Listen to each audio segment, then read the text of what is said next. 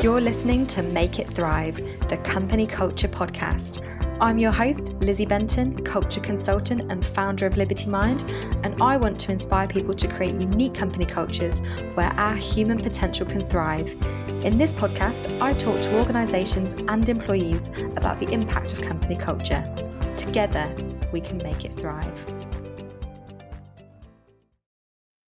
Hello, everyone, and welcome back to Make It Thrive, the Company Culture Podcast. Season 7, Water Cooler Conversations. Now, today's podcast is a lengthy one, and I was going to apologise because it's the longest conversation I've ever recorded, but it's such a good conversation that editing it down would just completely ruin it. On today's podcast, I'm joined by Susie Bashford. Susie and I met through her podcast, Big Juicy Creative, which I highly recommend you check out, as there are some incredible topics that Susie covers, and it's just really good fun. Susie is a writer, speaker, and podcaster living a big, juicy creative life in the Cairngorms. If you don't follow Susie already on LinkedIn, it's a must. Susie is one of my favourite people to follow, as she's always posting about her adventures and sharing thought-provoking conversation starters. Nothing boring, nothing salesy, just pure human fun content. Today on the podcast, Susie and I cover a range of topics. We start on the topic of creative cultures and how many corporates want super creative people, but then don't know how to support their creativity. And we also cover a lot about life and its influences on our work. Just a heads up, this podcast does include explicit language and content around mental health that may trigger you. For support, I've added some helplines in the show notes should you need to speak to someone about anything we've covered today. So with all that cleared up, I hope you're sitting somewhere comfortable because it's about to get juicy. Hi, Susie, and welcome to the Make It Thrive podcast. It's so good to have you on. Thank you very much for inviting me. I'm delighted to be here.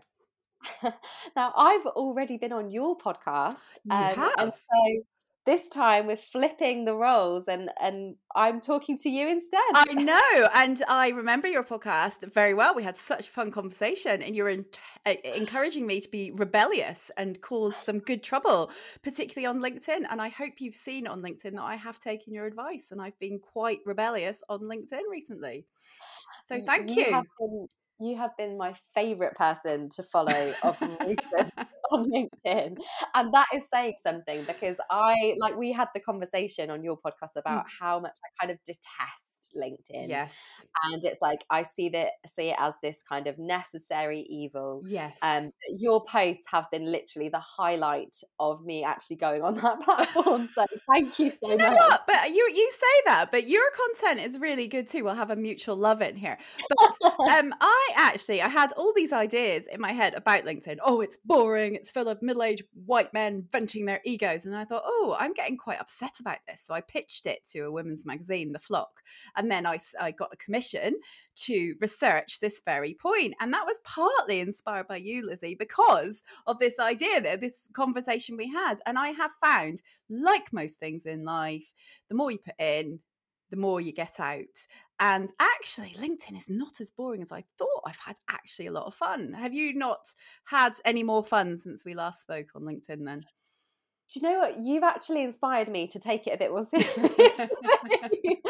So actually, you have, again, with the lovin', you've inspired me. So recently I've been on a few different things. So I follow Joe Glover, who runs a great event called the Marketing Meetup.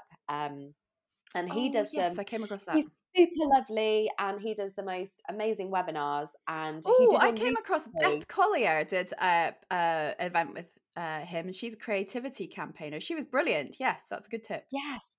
Yeah, so I highly recommend anyone who is trying to kind of find their love of LinkedIn, go and watch the webinar because he did a great panel webinar on LinkedIn. And do you know what? It was really refreshing because he had 3 different people who all use it very differently, and just totally inspired me and made me think differently, along with yourself. So I've kind of started to, I've kind of removed people from my sort of connections who are just like, you know, like, let's be honest, there's always someone who just basically wants to say the opposite of what you're saying. Yeah, do you know what? There's a name, and I'm not saying they're always men, but there is a name for them. And one of my contacts had, and she calls them reply guys. They're always the reply guys. There with the quick reply questioning. Yeah. And I have to say, like, the reason I feel so passionate about women particularly being on LinkedIn and having a professional voice and saying stuff is obviously COVID has damaged so many female careers, and LinkedIn is the professional network. Now, what I find so interesting is intelligent, outgoing women like you with lots to say have this feeling about LinkedIn. I have this feeling about LinkedIn, and I'm pretty much been quite out there on LinkedIn recently. Like, I think my most viewed post was the one about masturbation, which was I had Genevieve Lejeune on my podcast talking all about the link between sex and creativity. And she suggested in this podcast a 4 p.m. masturbation break for productivity. And she swears by it, says it's amazing, says, you know, it really gets her going for the afternoon and she's much more productive. So I used that as an inspiration for a post and got loads and loads of comments. But I also got loads of DMs from women saying, oh my goodness, I can't like that post because I can't be seen to like it in front of bosses or colleagues or whatever. But I love that you're talking about this. I love that you're, you know, stripping away the shame. And this is what I'm realizing. LinkedIn is actually a really good platform for that kind of thing, because if you post anything about masturbation on Instagram or skinny dipping or whatever, which I have done, you know, that's blasé, people have done it, you know, that's fine. But LinkedIn, people are a bit more, ooh.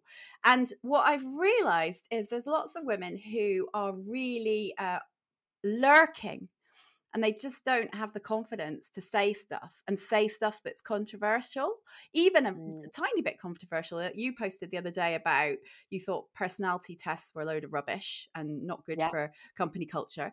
Potentially a little bit controversial, especially because I do them. It's part of my job, Lizzie. Anyway, I thought that was quite funny because that's the kind of thing that a lot of women wouldn't even dare to post. Yeah.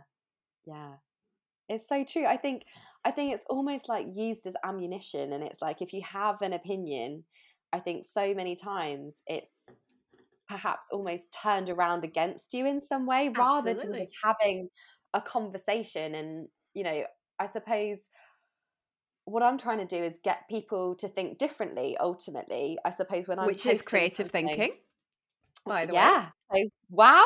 Yes. I love that. Yay. I'm always banging on about how creativity is not just poetry and painting, it's thinking differently. So yes.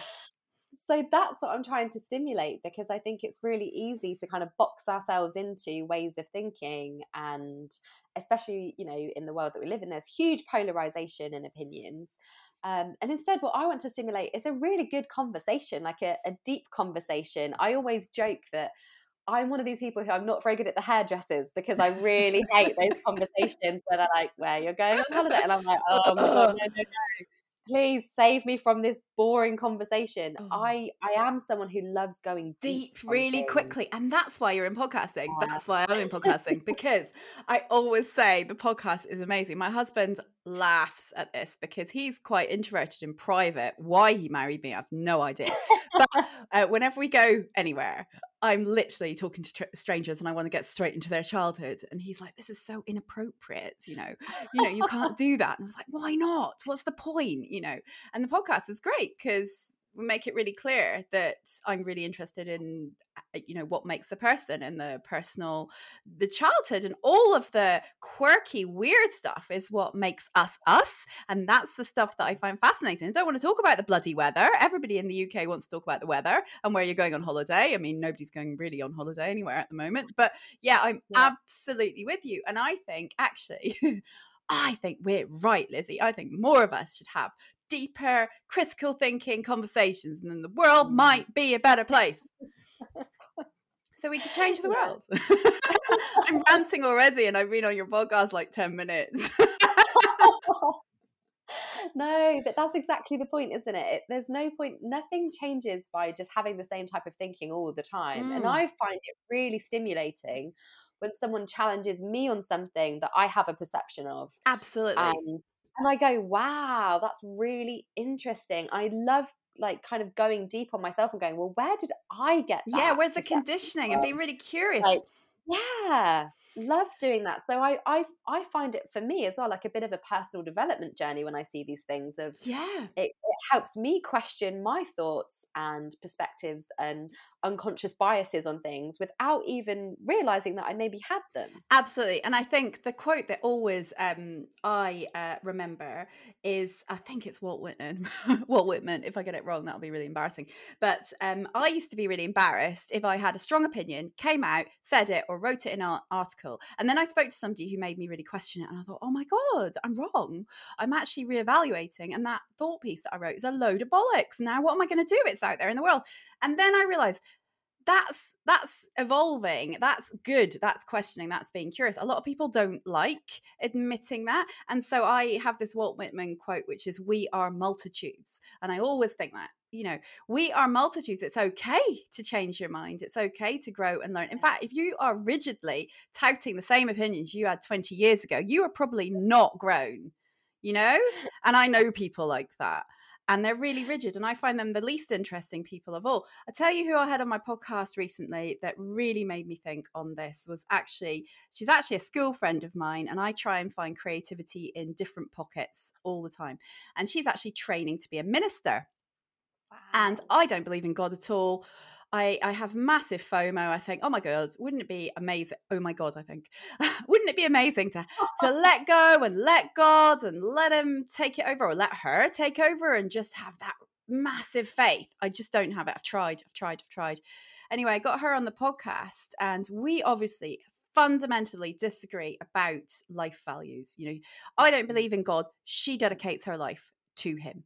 And we had the most beautiful exploratory conversation, because her whole ethos comes from the fact, and she said this in a quote, she said, conversation is to understand, not necessarily agree. Yes, yes. Love that so Whereas much. so much when we're in conversation, or when we're on LinkedIn, or when we're doing a thought piece, we are trying to persuade someone else of our opinion, or we're trying to sell our product and we're trying to persuade them that they need it. And actually, wouldn't it be great if we could all stand back a bit more and be a bit more curious, like you say, about, oh, where did that view come from? And where does it live in me? And question.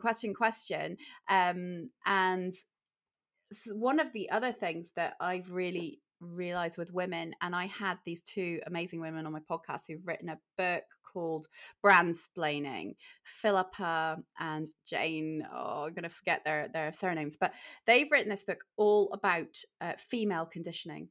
And you know how we were talking about women being nervous about having a voice and putting themselves out there.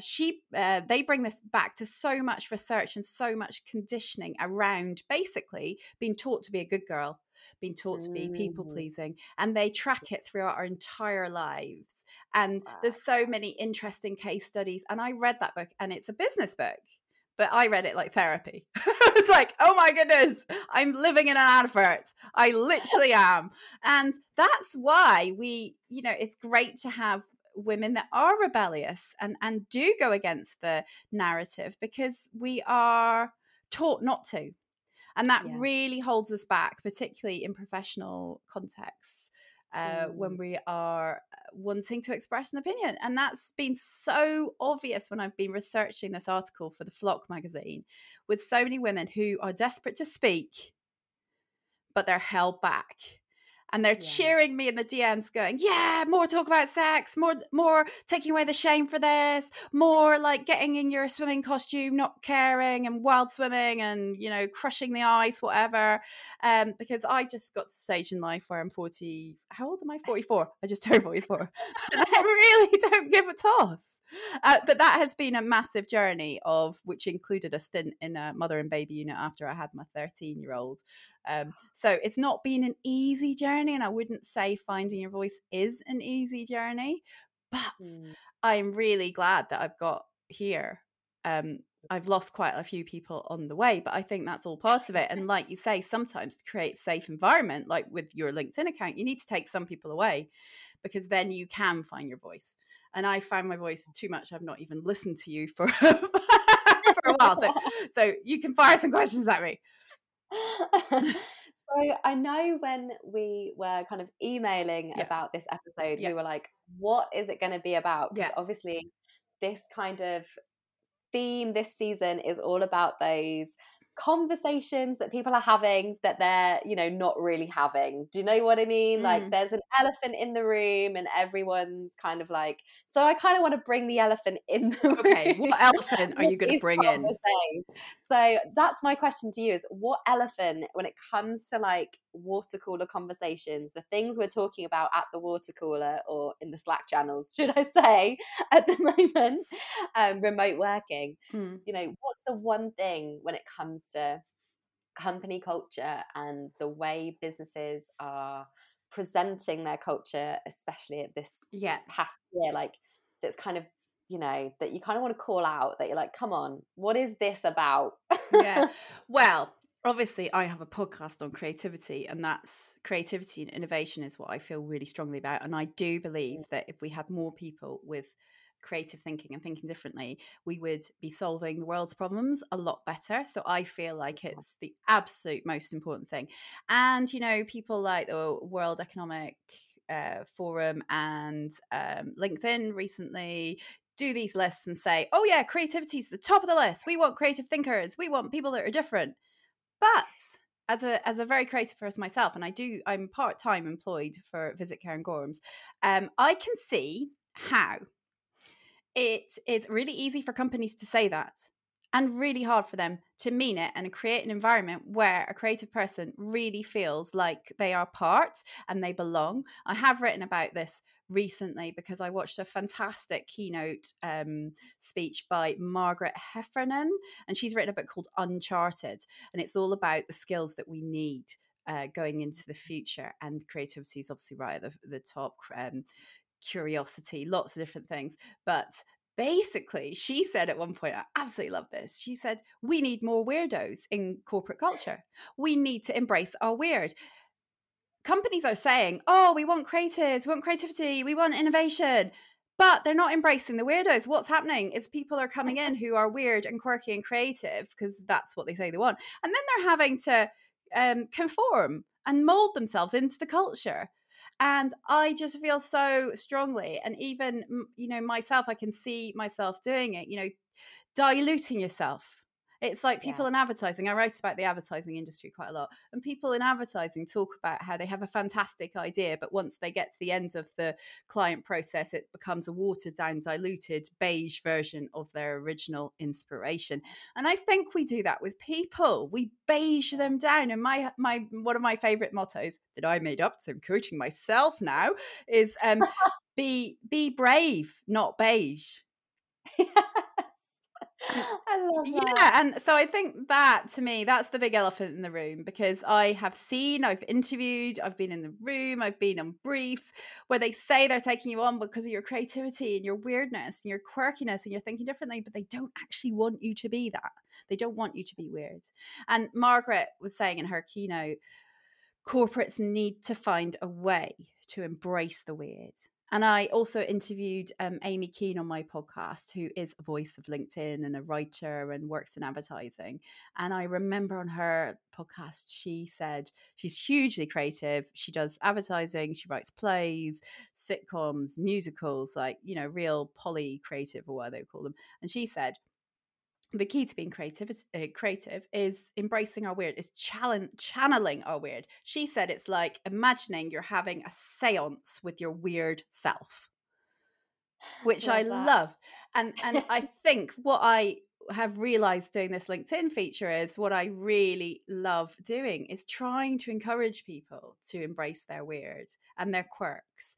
But it's so hard because we live in a corporate culture where it's all about conforming, and it's all a lot of bollocks, if you ask me. So that would be, you know, stop talking bollocks about creativity and actually start creating environments where people can be weird.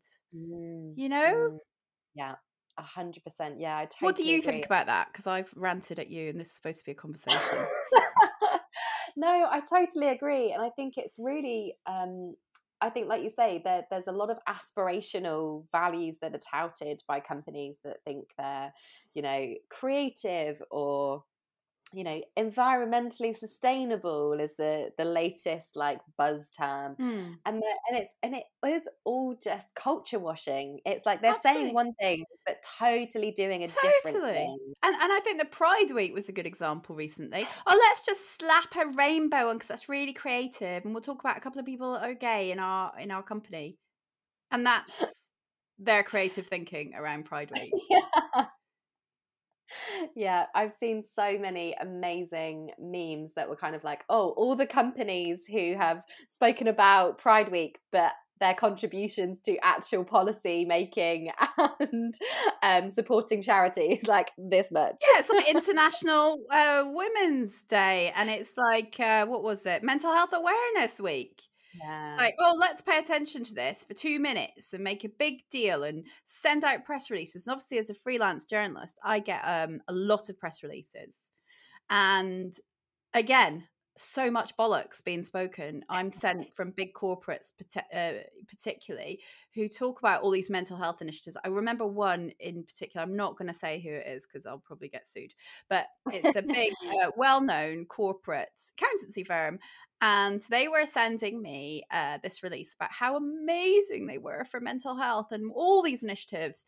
And at the same time, I was interviewing somebody off unattributably for a piece for an HR title about how she had led an initiative, a mental health initiative at this company, and she was treated abysmally. So she did the headline, "We're so good at mental health," and then she was sacked in terrible circumstances. I won't go into it because she might be identifiable because she's done quite a lot of work around it. But it just hit home to me, that dichotomy between I get a press release, and if you get that on face value, you might go, oh, a nice company. They're really good, aren't they? And then on the other hand, I'm actually speaking to a human who has been living the crap experience of being in that company. So, I mean, people say, oh, journalists are so cynical. And I'm not a cynical person. I'm actually really optimistic. But because of that, there's so much PR spin out there that it's really, really hard to actually believe a lot of these things.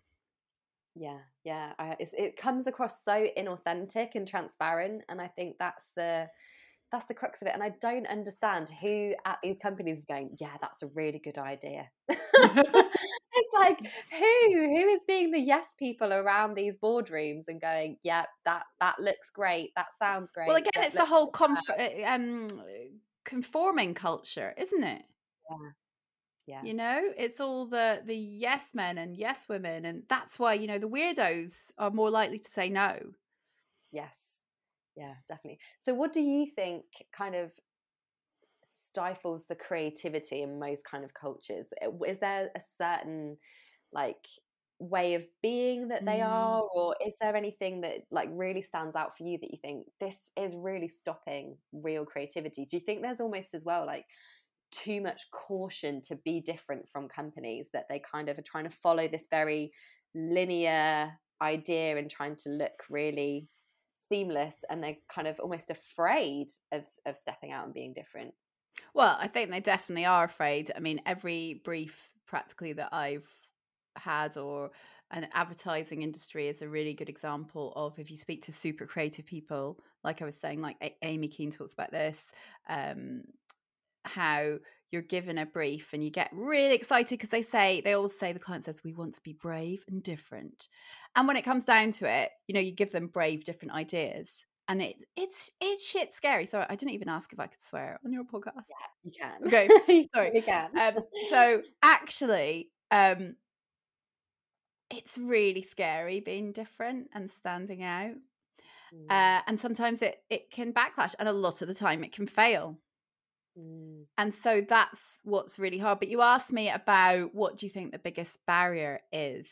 And I think it's actually really simple, and it's not at all rocket science, and it's not, lots of people have said it before, but it's really simple. For me, as a creative person that has lots of ideas and enthusiasm, and I go into meetings and, ahead of meetings, it's like, right, we're talking about this. Everybody put their ideas forward. And I have no problem thinking of ideas, millions of them. Some of them are absolutely rubbish. Some of them are potentially like Einstein genius. Well, that hasn't happened yet, but it might. And what I find sucks my energy so much is first of all, it takes courage to come out with an idea, particularly if it is a brave, different one, and laying it out on the table. It's like, I always compare it to, having a baby, putting it out there. It's a really vulnerable time in your life. And then a colleague just goes, well, that won't work because, that's not gonna. They're like a real no but person. It's almost like they're stabbing your baby. It's out there on the desk and they're like, stab, stab. I always talk about this, and I always say to creative people, be very, very careful who you share your embryos with, because there are lots of baby killers out there.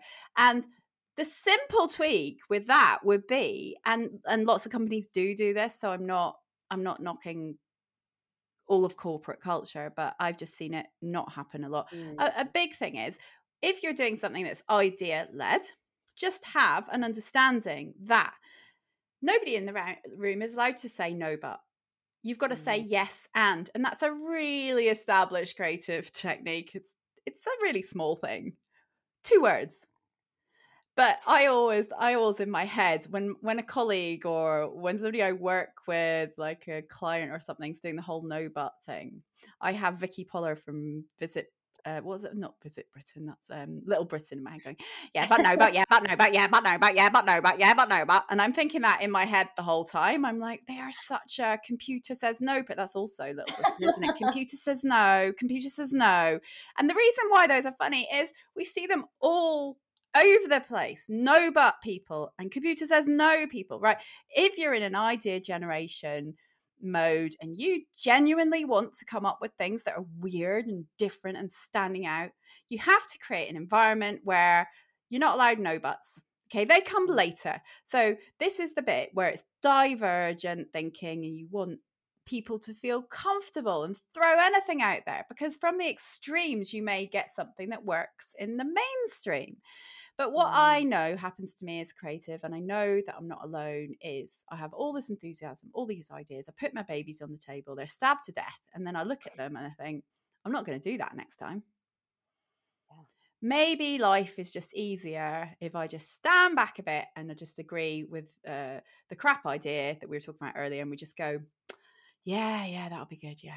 Massage a bit of ego. Yeah, brilliant. But then you're not getting the best out of that person. I know so many creatives that suppress their creative souls because they just want to be paid at the end of the month. They've got probably stressful children. They might have had to homeschool and they've got loads on their plate. And they're like, do you know what? I've got this great idea, but it's just too much stress to put it out there because it's just dilute. And I think, that is a tragedy. Think of all those babies that are being killed that could change the world. Yeah, absolutely. I totally agree. And like you say, it's only a small change that can stimulate that whole environment. It doesn't need to be like, whenever I hear a lot of companies that want to do like change things, that they have to go to sometimes these almost extremes of the things, which is so unmanageable, isn't it? And you're like, whoa, like it's in the small things that you're doing where you're killing the culture. Like it's in the small actions or the attitudes. But don't you think that's about anything in life? Like there's been lots of books about this, habit books. Like if you start small, like diets or whatever it is, it's the little incremental steps that you take that lead to big change. So whether you're doing it on a personal level or whether you're doing it at a business cultural level, you're absolutely right. But says someone who sometimes just goes, I'm not going to eat any sugar for 3 months or drink any alcohol. But yeah, it doesn't tend to work. It's hard to stick to. Yeah, it is. And it's that, I think that's the thing. I think when people come to, especially over the next year, when, they're thinking, oh, we need to have this dramatic culture change because a pandemic has left us in ruins. It's, they start thinking about these grand ideas about what their culture is going to be. They look at the likes of Google and all of those and go, oh, like It always reminds me of the little aliens when they see the claw coming down, like, like that's what we want. Yeah. It's like, it is not what you really want. That's the truth of it. Absolutely. And you did something on your LinkedIn, because I saw about language. Language is so important and so fundamental. You talked about, why do we call it a probation period, which is because that language, that criminal prison type language, probation period, it sets the tone for culture. And we don't realize, I read English at uni, and I love words and etymology, and I love thesaurus.com, and I'm really sad like that my children completely take the piss out of me. But language is so important, and I've just done a brilliant reflective writing course for business by Alison Jones of Practical Inspiration Publishing. She is fantastic. Definitely check her out. She's been on my podcast as well, talking about this. But she talks about metaphors. So probation creates a world in itself. She quoted the words create worlds. And so she was saying, and I got into a debate on LinkedIn about this. So if you're going into a meeting and you feel like it might be quite controversial, there might be conflict, think about what you're saying to yourself before you go in. Are you sort of taking a deep breath and going, this is like going into battle? Or are you going, do you know what? I'm just going to kick the ball around. One of my LinkedIn contacts said that, Dave Stewart. So thanks for that, Dave. But the vibe that you get on the two phrases is really different. Yeah. And you're putting that out there, and that's affecting culture. And I honestly believe, to come back to the small things, and this, I mean, I did a parenting course in lockdown because that's how good I was at parenting. But again, the language you use with your children and the tone of your language creates their world. Yeah. And it's small things, but we really do have to watch our language. Yeah, totally. It is. And it's those small things that have such the biggest impact. And I'd actually did a blog post on this as well. I'll link to it in the show notes, but how there was actually a study done on people getting medical, so that basically it was all around how people were spoken to about like medical issues that they had. So for example, being told they had cancer or something. And all about in the language is how much it then impacted how they felt about it. So even though the diagnosis could be life-changing, and it's like, this is, in the way it was said to them and told to them, had a bigger impact on how it felt and how much pain they felt. I absolutely believe that. Yeah. And it's just so fascinating, that words do hurt, and that kind of language carries with us for so long in our subconscious. It really plants itself in there, and it takes so much getting out. Like, those are the wounds that are so much harder to heal. Absolutely.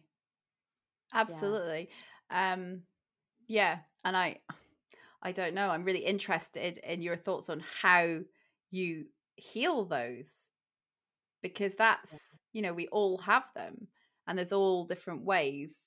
I actually, last night, I'm part of this great group called Project We, run by Kelly Pietrangeli, and last night we did tapping. I love tapping. Do you? Because I've never really done it before, and I was like, this is weird, Susie, embrace your weird, embrace your weird, Susie, embrace your weird. And it reminded me of, I've seen the advert for Billie Piper's film Rare Beasts, but I've not seen it yet, and she's like running down the street tapping. She's in a real stress, and she's like, right, I'm going to try this tapping thing. I am worthy, I am worthy, I am worthy. And she's tapping every part of her face, and obviously it's not working. And I felt a bit like that last night. I'm like, I really want this to work. But yeah, tell me about tapping. And because that's a way that the coach was saying that you can access these things that are in the subconscious, that consciously you might go, right, those words hurt me and they've lived in me. So how do I get them the heck out? Yeah, definitely. Yeah. So I was introduced to tapping a few years ago by my coach, and I was doing some kind of personal development work, and I was like, we've all got those stories, those mindsets, those deep self-limiting beliefs. We're all human. We've all had experience that have somehow impacted our idea of self-worth. And so she taught me this technique, and since then I've also done a tapping course as well, because I was just so fascinated by it. I was just like, I found it really helps me, and I do 10 minutes every morning. Wow. As part of my morning routine, because I do feel like it majorly shifts my energy. So rewind to when you first did it, because this is my first experience, and I've got Yeah. I've got the cynical journalist in me going, this is a load of rubbish. How can you just like tap your face and feel different? And I've got the other part of me going, no, Susie, embrace your weird. This could be really good for you. This could really help. Yeah, definitely. So did you feel that at the beginning, or did you feel this massive shift? Because I didn't feel a massive shift or anything. Maybe that's expecting too much. I think you sort of like focus it on something that you're feeling or you're focusing around. So I don't just like, for example, the first thing I always do is recognize how I'm feeling and try and link that back to any thoughts I'm having. So, if I've woke up in a bit of a funk and I've got up and I'm kind of like, oh, I don't really feel like me today. Like, what's that about? So I'll always try and get really curious and recognize what it is that's going on in my head. Like, what is it that I'm feeling, so that I can really, and as well, like, how do I want to feel? Like, that's the kind of other way, because I see tapping as like bridging the gap between how I'm feeling right now and how I want to feel. So for me, tapping is like an exercise to do, just as like, I don't know, going on a run might be for people, but for me, it's just something that, especially when maybe I'm feeling anxious or I'm about to go on and do like a speaking slot, like I'd just do something to kind of shift that energy, make me feel a bit more comfortable. Do you find that's more effective than, say, meditation? Meditation doesn't work for me because often I fall asleep. So I'm thinking actually I could replace it with tapping, because if I'm tapping my face, I'm not likely to fall asleep, am I? I don't know. See, I see meditation differently to tapping, because I find tapping really energetic, and it really, for me, tapping, I can't be sat down either. I'm like pacing around the house doing it, because for me, it's like changing the energy. Whereas like meditation for me is a very like mindful, calm, still, like being very present and aware with my surroundings.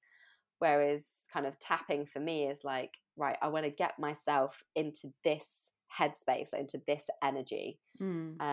So for me, it's quite different. It's kind of like meditation is a grounding, and tapping is kind of, I suppose you could say, like an EpiPen.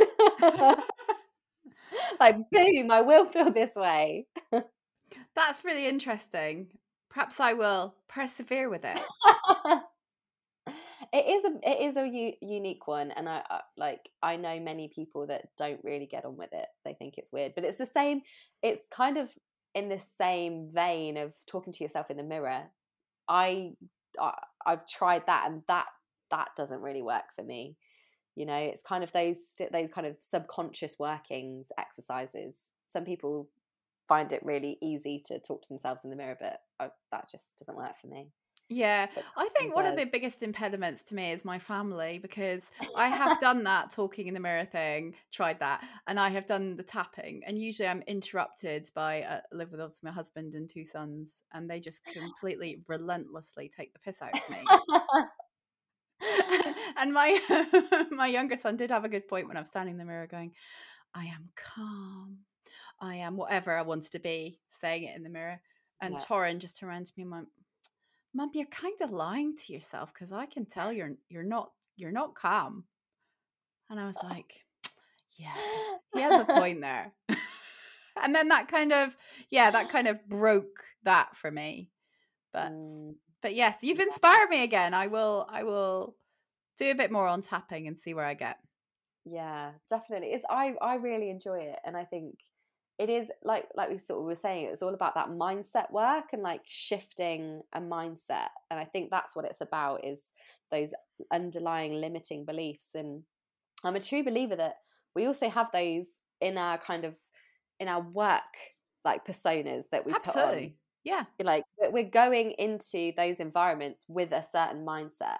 So like you said earlier about, the language of going into a meeting that might have conflict, like if you have the right mindset, if you're going into something with the right mindset, then it can totally change a conversation, totally change a meeting, like change it in an instant.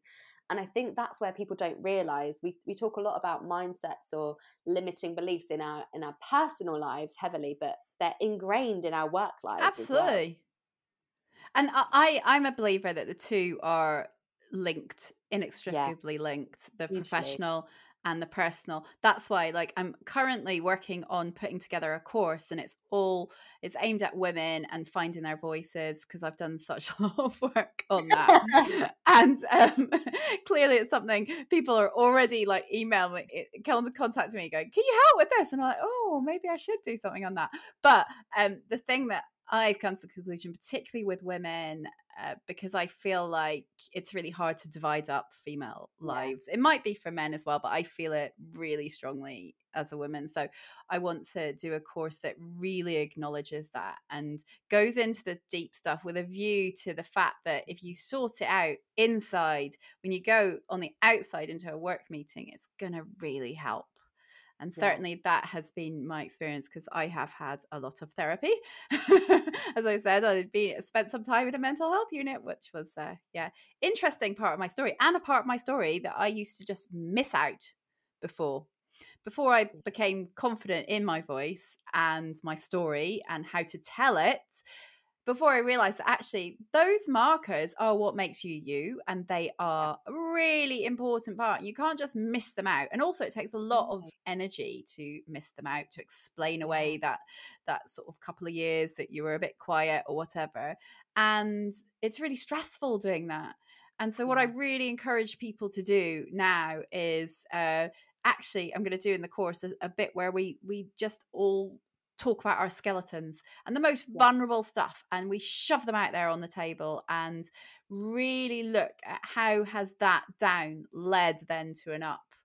Because if I hadn't had that down, I wouldn't be sitting here in the amazing Scottish Highlands where I live in Cairngorms National Park, because that down led to a big reevaluation of my life that has led me to here. So it's seeing it in the context of a story arc, like you would in fiction.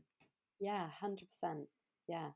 And it's getting to that place where you can frame it into the larger scale of things, isn't it? Because we carry so much like social shame around these things. And for so long, it's like this almost like cultural taboo of, oh, don't air your dirty laundry in public, you know. Well, I've even heard that on LinkedIn. People are saying, don't say, like, try and hide you're a mum, you know.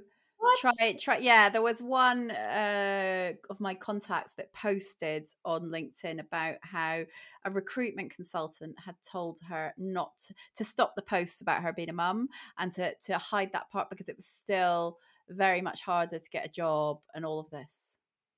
To which she, I can't remember her name, I'm sorry, but to which she went, bugger that, and then put mother in capital letters on her actual title, which I thought was quite good. I love that. But this is the problem, isn't it? It's like there's still these sort of cultural taboos in wider society of, oh, you shouldn't talk about that. You know, there's even talking of LinkedIn, there's people who are like, isn't this more for Facebook? Oh, like, God, yeah. Those people. Do you know what I mean? There's this kind of, oh, so we have to be a different person when we're at work. So none of this stuff exists while I'm in your office space. Like, I'm just a robot. I'm just here to do this. Like, there's nothing else that has actually created this, you know, like all of these experiences have made me who I am currently in the workplace. So you want me to pretend those experiences don't exist. Yeah. And I think we do that a lot. We put on these masks, and that's really what I feel so strongly about, is helping people to the extent they're comfortable with taking off their masks, because I don't expect everybody to be happy, you know, skinny dipping on LinkedIn. You know, that's not for everyone. But, you know, if you want to do that, you should be able to. And if you want to, you know, not feel shame, there's so much stuff at the moment, even though a lot of us can't go on holiday abroad, there's still loads of stuff about beach body ready because it's summer. Yeah. And that whole shaming around, you know, what you look like.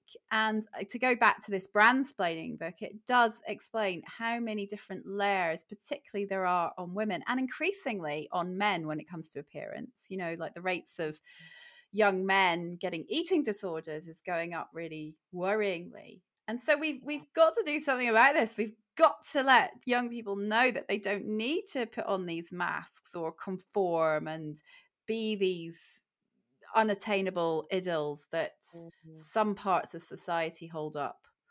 Yeah, definitely. Do you think on LinkedIn there's still this kind of fine line between people? Because I mean, I love your stuff, and I've got a few other people that I really enjoy following.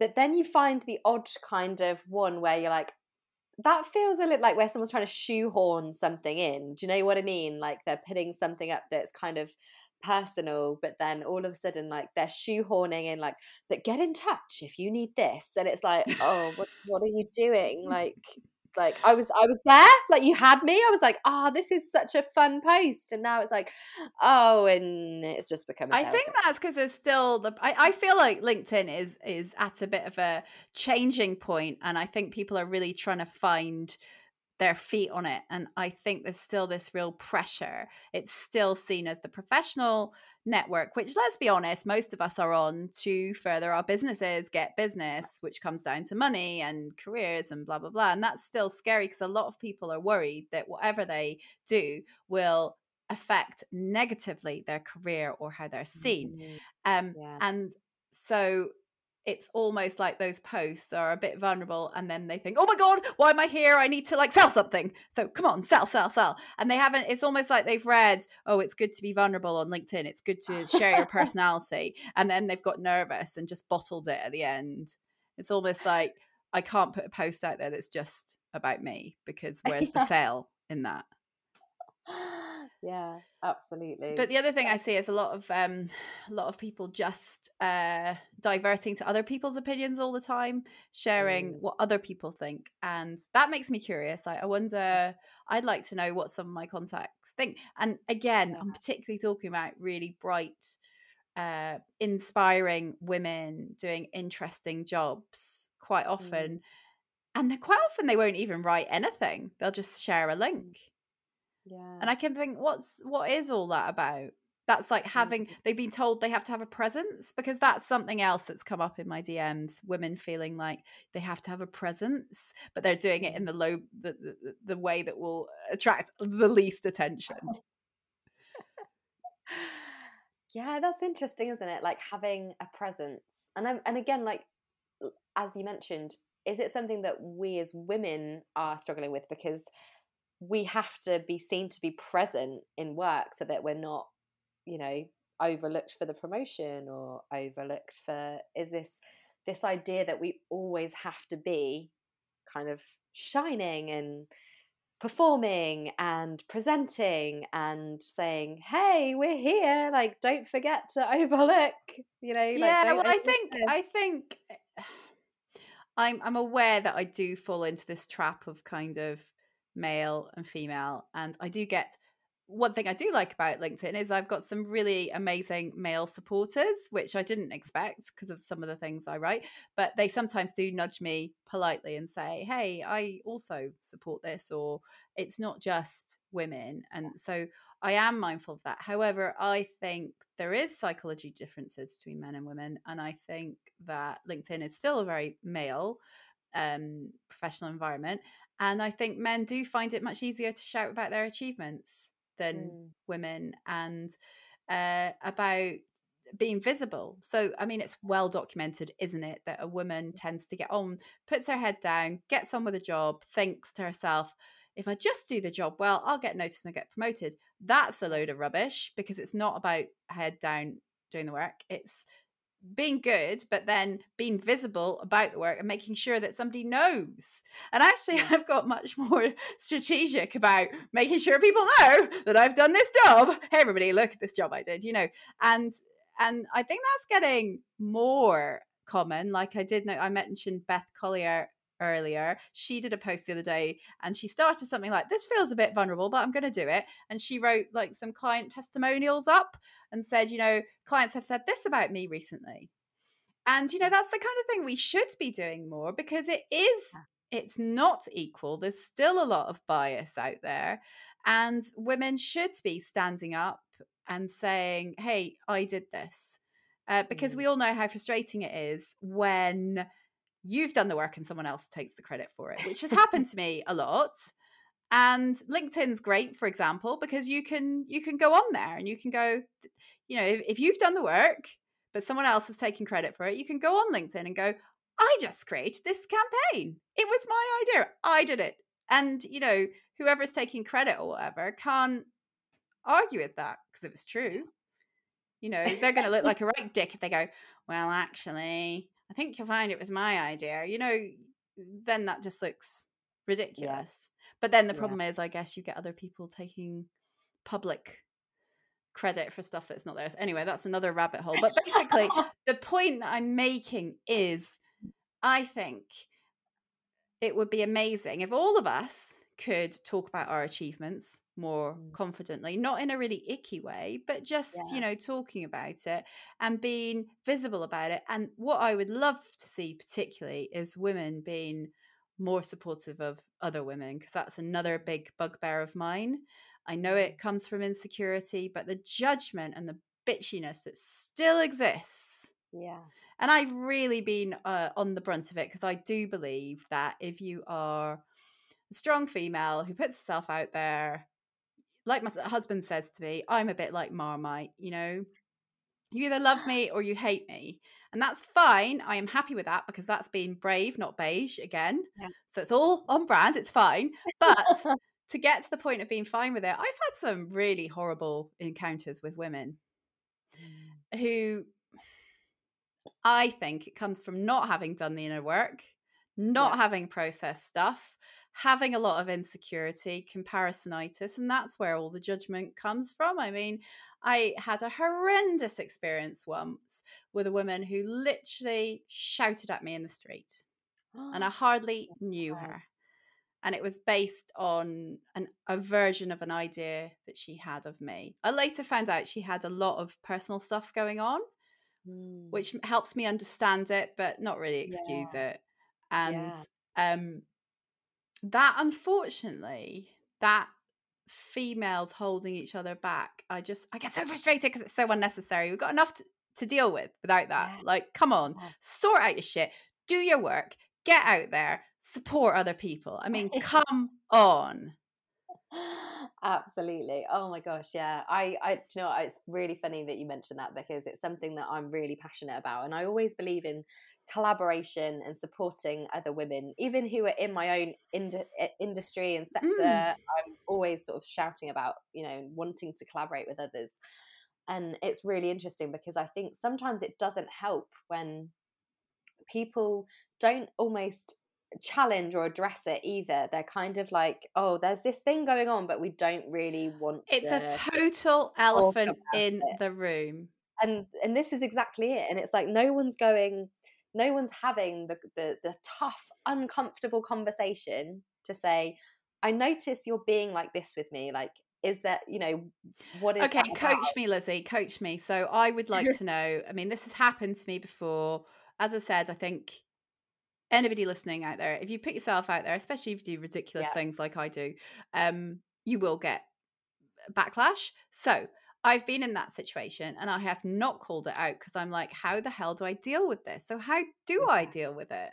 Yeah. I mean, I'm not saying I'm any expert at calling out this kind of female comparison, but I think when it just comes down to, and I have had it. So previously, many moons ago, when I was actually employed, back in those days, it was really weird. We had this kind of, we had a really good culture in one of my long time ago jobs. And it sounds weird, but as a team, we all got on. So all the women got on, all the men got on. It was a really diverse group of people. But we always, because we were really laid back, we used to have people coming into the office to have lunch. Like our partners would come in and have lunch with us. We were super laid back about who came in for lunch. And this guy in particular, his partner would come in and she would be so rude to all of the women. And would just like be really off with us. Like, we'd never met her before, but she was really rude and just like, it was really bizarre. Anyway, she started to basically like almost troll the women in the office to the extent of friends and influence people. Yeah. to the extent of this guy was talking at a big conference event that we all had to go to. So we all had professional Twitter handles under the brand we were working with. And we were like, oh, doing a great job, well done, you know, like all supporting our fellow colleagues, sharing the slides, you know, like she basically direct messages on our professional Twitter accounts saying, take those pictures of my boyfriend down from your profile. She even calls the director to say how inappropriate it is that we're sharing photos. It just gets so much worse. And then she starts trolling the girls on Instagram. So we were doing a Christmas party and all the girls, we got like Christmassy-fied nails done. So we did like a bit of a Christmassy Instagram post, like, oh, the girls are ready for the Christmas party. Like, here's what we've all done to our nails. She puts a picture up, putting with her hands, just going, mine are better than yours. And I was just like, what is going on? Like, what is wrong with this person? So back in those days, you know, I kind of addressed it with our directors, because I was like, you know, especially my team, because my team, I ran a department that were heavily women. So they were all like really like not comfortable when she came in. They were like, it's not very nice. Like, we're trying to have our lunch and have fun, and we're just getting all these like dirty looks and stuff. Yeah, it really changes the energy in the room, doesn't it? Yeah, totally changes the energy. So I kind of said to my directors, like, guys, you need to address this. Like, I'm not being funny. Like, they were two male directors, and I was like, you need to actually address this. I was like, I know she's not part of the company. I was like, but you need to have a word with the guy and kind of say, like, look, you know, when she comes in, this is happening. Like, you need to address it. We can't just keep ignoring that every time she comes in for lunch. Like, these things are happening to, particularly to the female group of colleagues, and they just have they even noticed it to address. Yeah, they refuse to address it. They refuse, because as well, she stopped letting this colleague of ours come on any social events. He wasn't allowed to come to any social events. So I said, look, the reason he's not coming is because his partner has told him not to socialize with us. Like, she's obviously got major insecurities. But I was like, you need to address it, because it's actually impacting our work, especially when this whole conference thing blew up. I mean, it was just entertaining, but it was just like, wow. Like the playground, doesn't it? Sometimes you feel like you're back in the playground. It was awful, and it really annoyed me that the guys didn't do anything. They were just like, well, we can't really do anything. I was like, no, address it. Like, speak up about it, because it's impacting the culture. It's impacting how everyone's feeling. And it's really funny. I actually, at the time, I had a personal blog that I used to write on. So it was much more kind of back in the day when blogging was super on trend. And I wrote a personal blog about it, all about why are women hating on women. And I wrote about this whole experience, like not in a detailed sense, but in a very, very sensitive way of like, this is what's kind of happened. And it's really, really sad that, you know, we can't support each other, and that this kind of pettiness is going on when we're all, you know, adults. And I actually got took into the office and told to take the blog down. Oh my God. It had absolutely nothing to do with the like company I was working for. There were no names mentioned. It was purely. Do you know what? And yeah, you telling that story reminds me of quite a painful story of a very, very similar. When I had a blog as well, so a while ago, very, very similar, and exactly the same thing happened to me. So I got desperate phone calls. Exactly the same thing. I'd anonymized everything. The message was all about why is this woman doing this, behaving this way? There was no way you could know, but I had the same. And it was really difficult to deal with. And my conclusion was, I think that, yes, those directors shouldn't have asked for us to take our words down. However, I think it's part of this wider context that we touched on earlier that is in this book that I keep on promoting. I'm not on commission, by the way, called Brandsplaining. And I think, for me anyway, there is something still toxic about silencing women that have uncomfortable opinions. And this is all pervasive, and it's the thing that probably upsets me the most. And it's the reason why I want to do this course on helping women find their voice, because that period for me was quite dark, actually, because after I'd written, I felt very strongly that I wasn't allowed to have my voice. So I wasn't allowed to address this woman directly. I was told you're not allowed to, because I was like, I'd like to call it out directly. And the best thing to do would be to get in front of her and say, hey, what is it? Can we talk about this? What's this about? And be curious about it. That was what I wanted to do. I was told, no, you can't do that. So then I vented it, because we have to express ourselves. Yeah. And for me, for you, we have to. And I love the quote by Edith Eger, which is, what is it? I'm going to get it wrong now. Expression is the opposite of depression.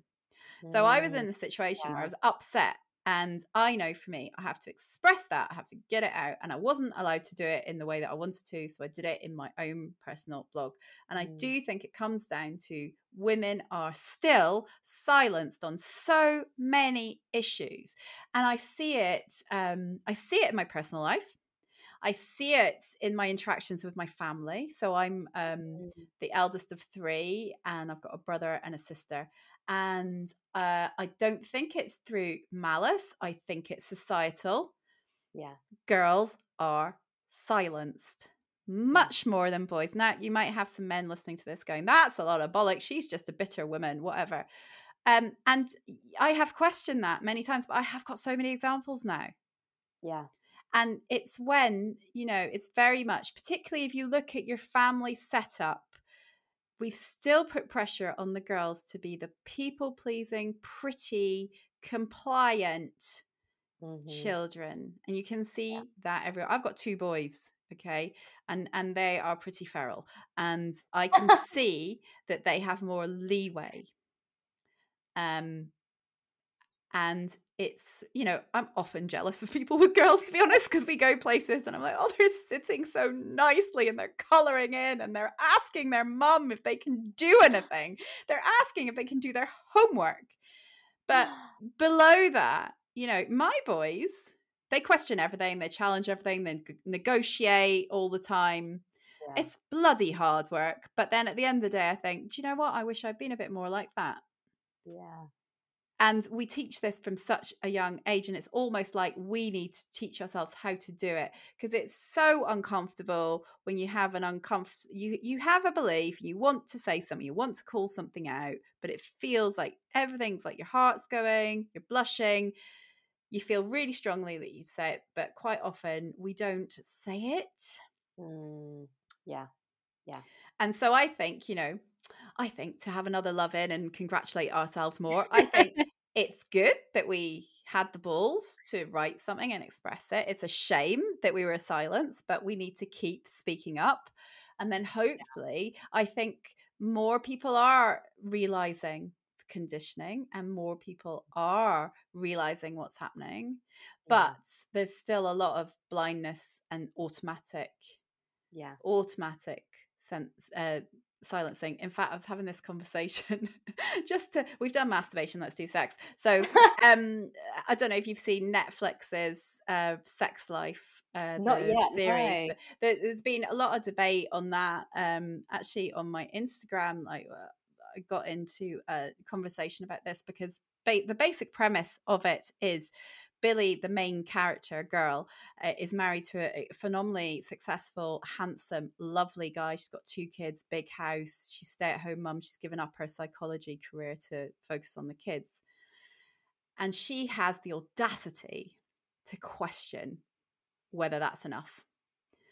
And the whole series is about questioning the have-it-all in a new way, which I find really interesting, because she's craving more than that. She's craving a bit of wildness, a bit of herself back, a bit of identity, better sex. Because while her husband's amazing, he's not really doing it for her in the bedroom. And the narrative was really interesting and very divisive, I have to say. Lots of people having different views on it. But my particular view is, good on her for facing the truth of her situation. Yes, she should, inverted commas, be very happy with everything she's got. She should be grateful for the hot husband and the lovely kids and the lovely house and the amazing life. But something within her said, this is just not enough. And I want to go and have wild sex with my ex, and I've got these feelings. And most people suppress those. But the whole series is looking at, you know, her. I mean, it was a bit of a strange end. I won't spoil it for people that are going to watch it. But the whole narrative that it brought up, because some people were like, oh my God, I can't believe she's doing that. She's an evil character. But, oh, that's interesting. We're demonizing her. Yep. We're demonizing her. Whereas for me, the demon is the societal constructs that she's stuck in, because she has these feelings and people are judging her for having these feelings, but she has the guts to voice them. Whereas all the other, there's a really interesting scene where she's in this sort of preschool environment, which is quite a toxic psychological environment for me. That whole playground, mums standing around, cliques. It's never been one that I felt particularly good in. And you have this scene and the women are basically, the judgment is oozing from them. And they are looking at this woman and they're like, who are you to question? And then what I think's amazing is the Billy comes back with, yes, I'm questioning, and that's making you look at some uncomfortable truths about your life. Because maybe if I question my life, whether it's enough, you might look at your fat, unhealthy, unattractive husband and go, actually, I might not be that happy here. And then what's great about that scene is her husband, and they're trying to work things out. He comes in and he just lambasts the women for their judgment, because he can see it in their eyes, and he says, she's a good woman. She's working some shit out, but she's a good woman. So that was my take. I thought, and then it was really interesting to see other women and men just demonize the main character for having those thoughts. Yeah. Oh my gosh, I can so relate to that. Yeah, definitely. It's that kind of uncomfortableness, and it's bloody brave to face those things and say it out loud. Like, that takes a lot of courage not to just play along. It's so much easier to play along. And in my personal and professional life, that is something that has become a pattern of my life. I think it's almost like once you open the Pandora's box, it just keeps on giving. So it's almost like I live within the discomfort of the uncomfortable question, and I'm always asking it. So it has led to some broken relationships and friendships. And I am definitely too uncomfortable for some people, and I won't, because I won't play along. I won't play nicely anymore. If you're not like adding to my life, that sounds really mercenary and it's not quite as rigid as this, but if you're not adding to it, if you are that person in the room that is changing the energy for the worse consistently, I generally won't want to be in the room with you unless I absolutely have to be. And I would question the situation under which we absolutely have to be. So lots of people say, oh, but I have to. I have to because X. I have to because Y. I have to because it's my blah. I have to because it's my blah. Whether it be a work context or a home context. And I would really question that. And another person, I've just basically like given you all my inspirational books and people, but Dr. Shefali I followed throughout lockdown, who is she would describe herself as a wisdom teacher, a meditation teacher. And she came along for me at the perfect time, because we went into lockdown. She started doing viral wisdom every day to help people out. And she would do these 45-minute talks. And in my very middle class way, I used to sit in the hot tub and watch it. But anyway, and I feel like she helped me so much because, and she's just published a book that I totally plan to read, which is questioning all these constructs that we live in. And we accept them and we play nicely, we play along. But she's like, hang on. She's been divorced and there's a lot of shame around marriage that she felt. So she questions all of that. She questions, the relationships you have in your life. Just because everybody else is doing it and playing nicely, why should you? And if you want to call out the behavior of somebody who's very, whether it be a boss or a best friend that you've had for 25 years, just because I think a lot of us are weighed down by those things. Like 25 years, I can't question that. It might lead to the end. It might lead to me being alone. It might. But do you want to play along nicely and not be yourself in a relationship? Or do you want to be alone for a bit? And Shefali always goes on about, don't worry about dying alone, which I think is like really powerful, because a lot of us are really scared of dying alone. You know, we stay in marriages, we stay in friendships, we stay in relationships because we are really worried about that. But if you take away that and you're okay with it, you can live a lot more free and a lot more true. Now, the other thing that I have had said about me, particularly from women, is that's really selfish. You should play nicely, Susie. That's really selfish. And that word selfish comes up a lot in relation to women, particularly mothers. I get called selfish mother quite a bit because I will quite happily go wild swimming before I will look at the mess that is my house. I haven't actually been called selfish to my face, but it's like you pick up on that. Right. You're the tone. Yeah. The tone. Not at all. I should say not at all from my husband. He's always like, go out, live your life, be yourself. He's like been my biggest supporter on that. But you definitely feel it. And I remember when I had my second child and I was really struggling a bit mentally. Not as bad as the first time, but not in a great place. And I was breastfeeding. My baby was, I think, about 8 weeks or something. And my mother-in-law noticed that I was struggling and said, listen, I think you need to do something, a break or something. And what would you absolutely love to do more than anything? And I'll try and help you make that happen. And I was like, I would really love to go skiing. I would really love to not be sitting here breastfeeding. I would love to go skiing. And she was like, okay, well, I'll take the baby for a week and you're a toddler and you can go skiing with your husband, her son.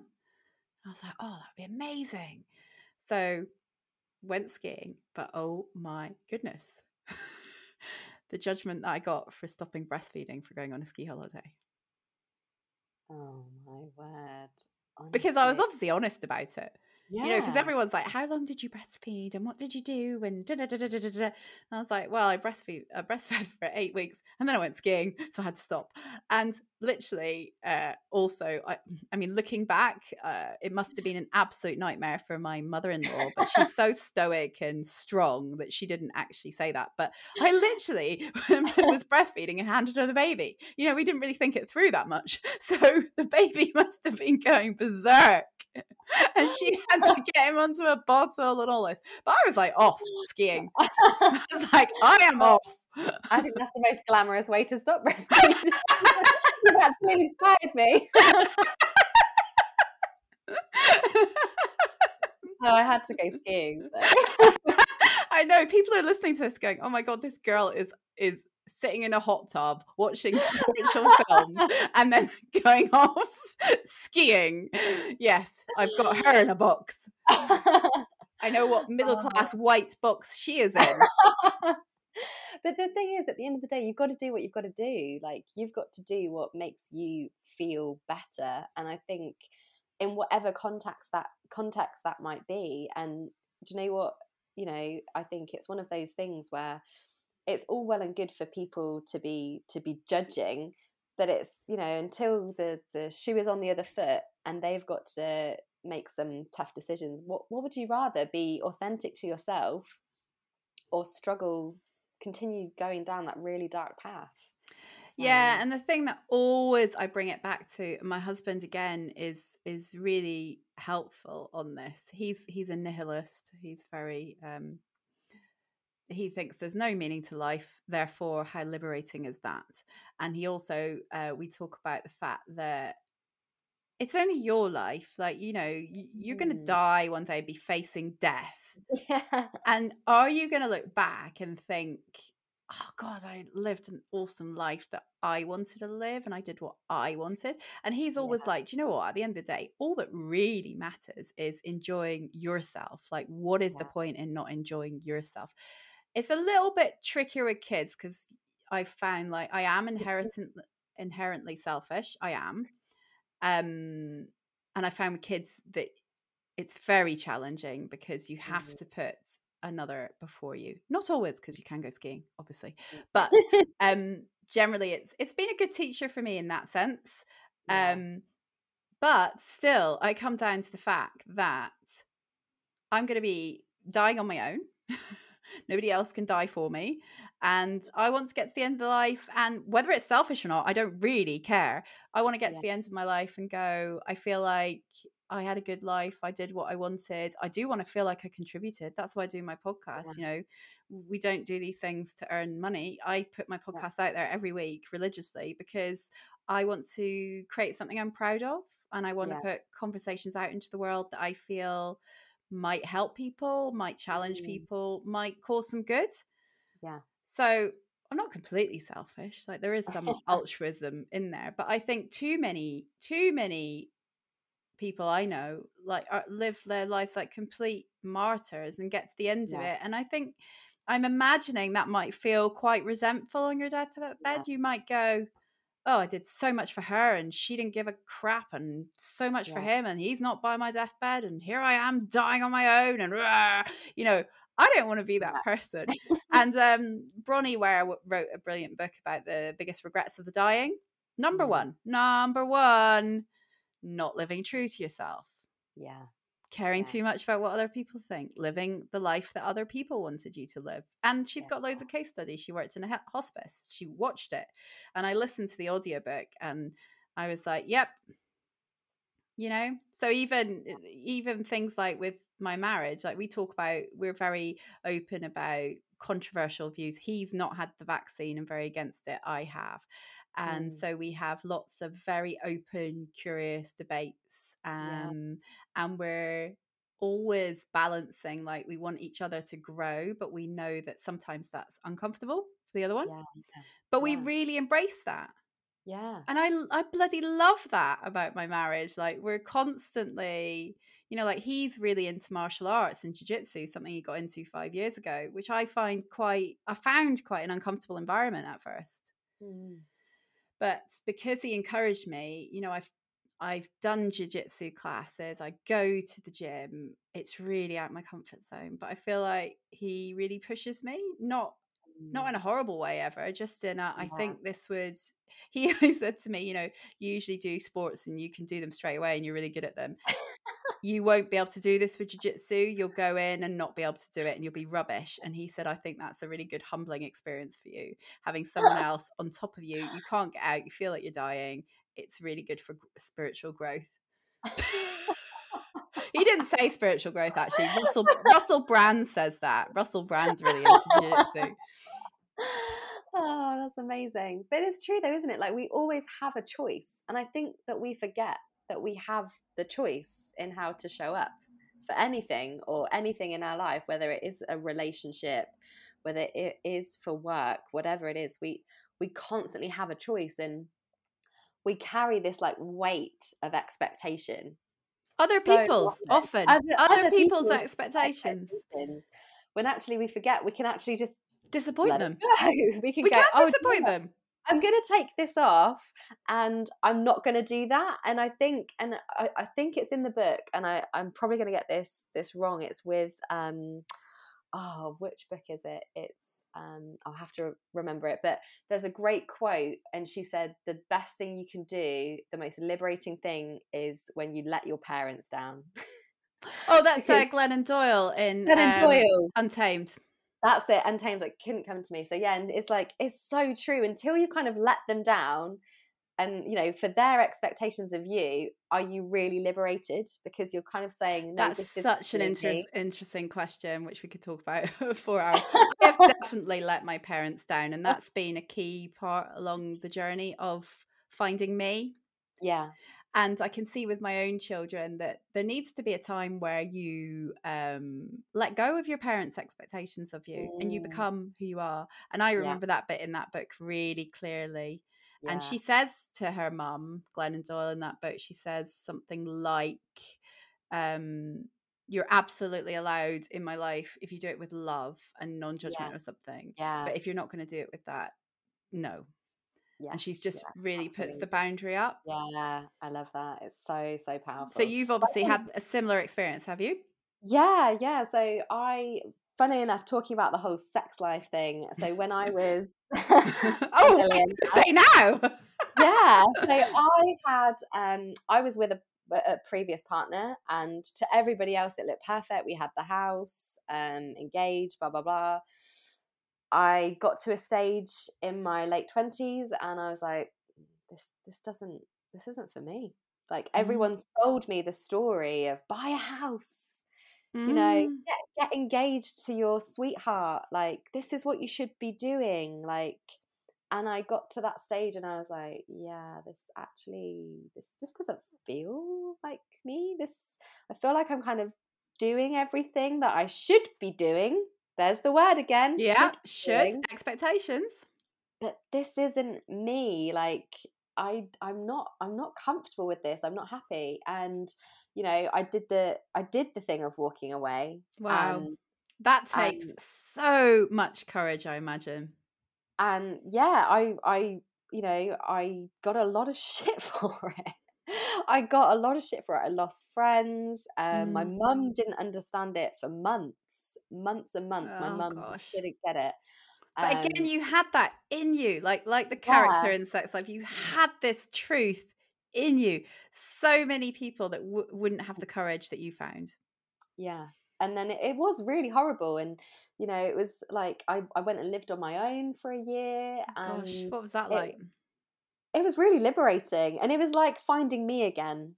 Because it was like, for again, not only do you have your parents' expectations or your friends or all these kind of expectations that you're living through, but then, you know, it kind of like dirties the water of who you are. Absolutely. So it felt like for me that year was like, what does Lizzie want to do? How does Lizzie want to paint the cottage? Like, what but do you know what's funny is that you get in that situation and you can get so lost. I just interviewed, it hasn't gone out yet, but I just interviewed a woman who went to prison at 17 for 25 years after killing her husband.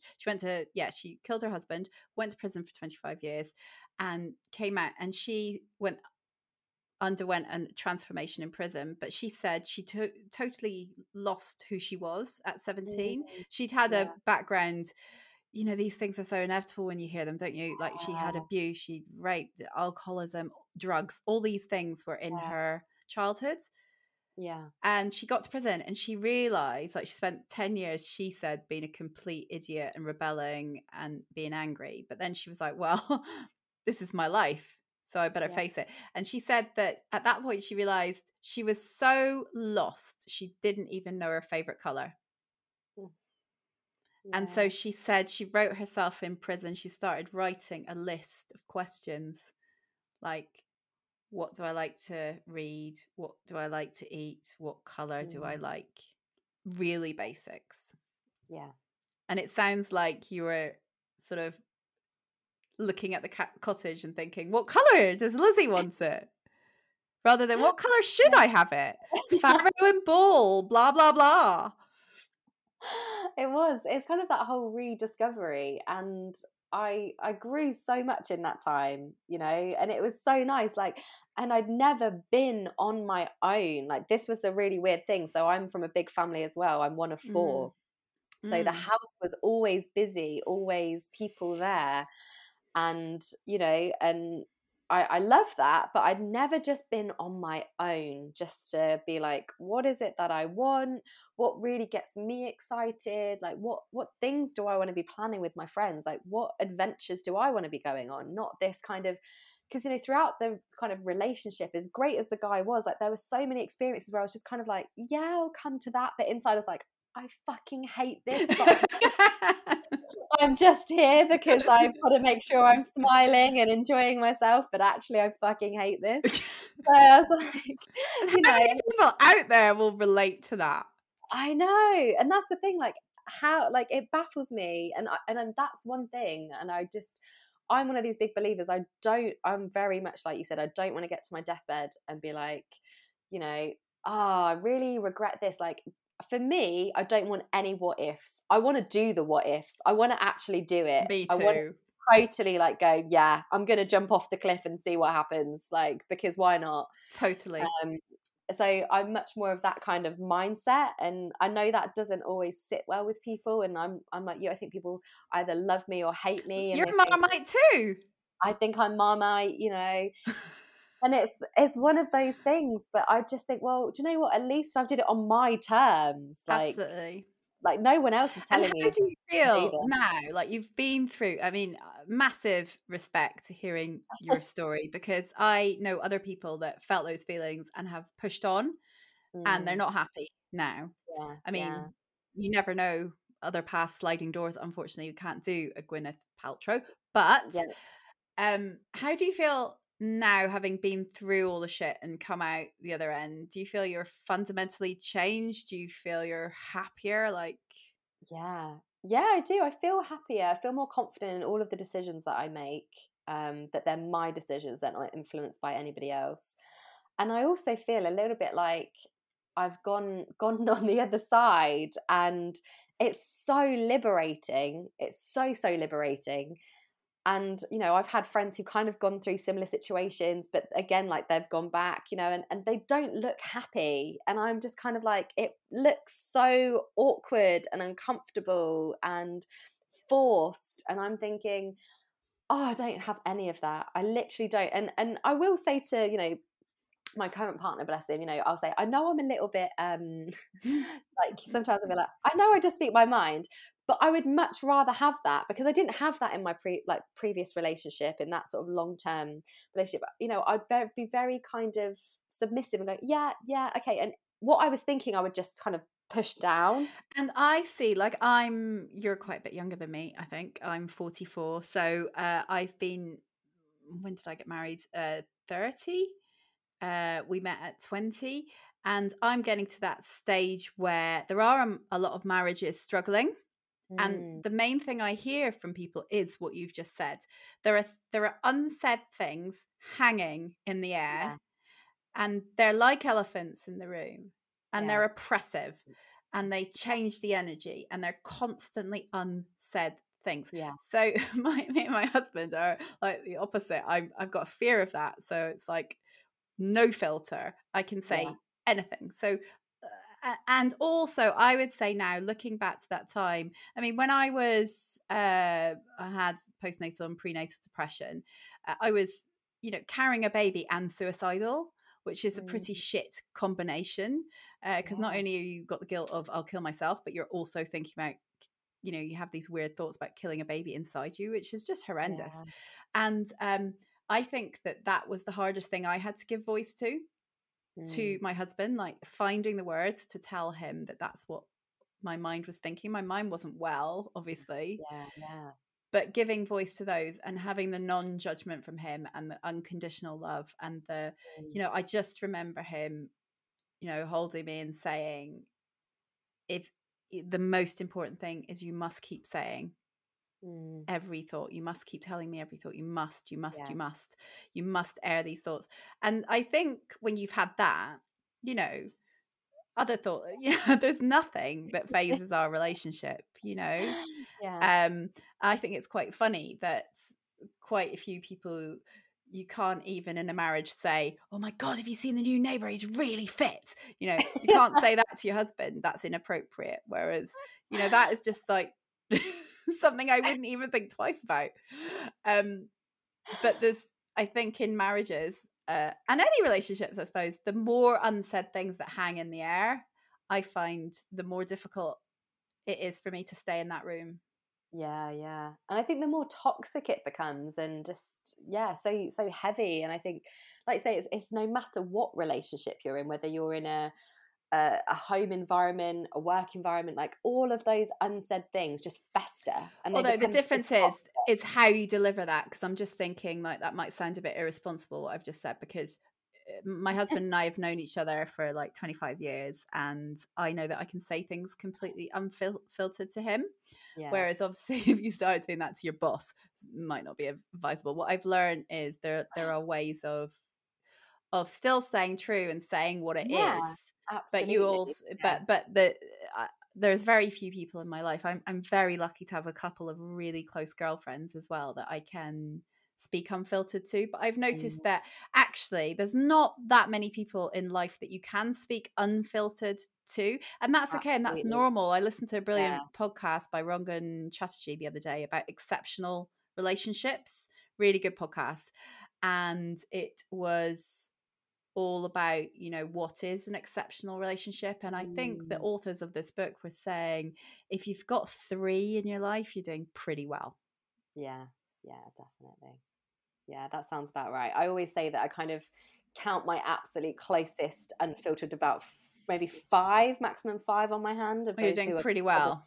who I could really go to and go, oh my gosh.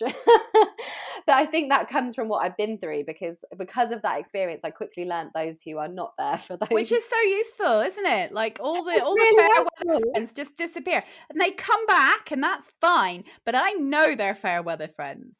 So I shout out to 2 of my absolute stars. Like Eva and Claire are 2 of my very best friends who, through that darkness, just stood firm. Most people couldn't take the darkness because they were like, oh, but you're usually the bubbly fun one that's like, you know, drinking and dancing, you know, and who's this depressed, suicidal bag of darkness, you know? Most people ran for the hills, and it was phenomenally lonely. I mean, unfortunately, Eva and Claire didn't live near me, so I even had a befriender who'd come and visit me once a week from Homestart charity. Shout out to them because they were pretty amazing. They used to send me Jean because they were worried that I had no friends, because I lived in a very middle class, materialistic place, and I recently moved there, so it was pretty difficult. But I think, you know, looking at it now, of course I'm mentally really good now, so I can look at that afresh, and I do think it's a bit of a cliche to look back and go, I'm so glad that happened. I mean, it was bloody horrendous. It was awful, and I don't know whether I definitely wouldn't want to go through it again, and I don't, you know, hopefully I won't, but it's gifted me so much. Yeah, definitely. I can totally understand that. It's strange when you go through those things at a time, like you say, you know, I remember so many conversations. Like my cousin was really supportive at the time when I was going through sort of my transition, and you know, she's like, let's just go run away and join the circus. And I was like, yes. Like, and it's true, because, you know, the judgment that comes from some friends, and, you know, because it looked all perfect, there was that judgment of, but you've got everything. Like, oh, you need to watch Sex Life and come back to me and what you think. I'd be really interested. Everything. Like, how dare you say no to this? You know, I had friends who were struggling to find a partner or struggling to date, and they were like, but you've literally got everything. You know, there was that real like underlying judgment, and that was really hard. And you know, how can you be so entitled? And entitled. But it's like, it's a real measure, I think, of self-worth to be able to look that in the eye and be like, no, I am worth more than just settling. You know, and I don't want to look at my life and go, oh, I just settled. I want to look at my life and go, it's amazing, big, juicy, creative, amazing life, and I had such fun, and you know, that's the point of it. I mean, if life has no meaning, why don't we just, you know, crack open the fizz now and dance on tables and to eternity and beyond. I love it. Well, and of course, I should say, you can have a mocktail. It doesn't need to be alcoholic. Oh, well, on that note, Susie, I suppose we better wrap up before this becomes an epic podcast. I have loved the tangent that we have been on this morning. Thank you. We have been on a massive tangent. I hope. Good luck editing that. And thank you for all your recommendations. I'm going to have such a long juicy list of podcasts, books. You're probably like, oh God, another one. Please shut up. My show notes are going to be a downloadable PDF. I love shouting out to good stuff though. Other people's content has helped me so much. So I love shouting out. Yeah. So I won't apologise for that massive PDF you're going to send out. But thank you so much. No Susie. problem. Thank you for having me on. And for those of you who have loved listening to Susie, I will obviously link Susie's podcast in the show notes, and go follow her on Twitter and LinkedIn. Oh, not really on Twitter. It's probably Instagram is the best thing. It's at Big Juicy Creative Living. There you go. Instagram, and most definitely LinkedIn as well. So if you want some entertainment. So thank you so much, Susie. No problem. It's been a joy. You've been listening to Make It Thrive, the Company Culture Podcast, with me, your host, Lizzie Benton. If you've enjoyed listening and want to keep up with all things culture, don't forget to subscribe. Thank you so much for listening, and I look forward to welcoming you back next week.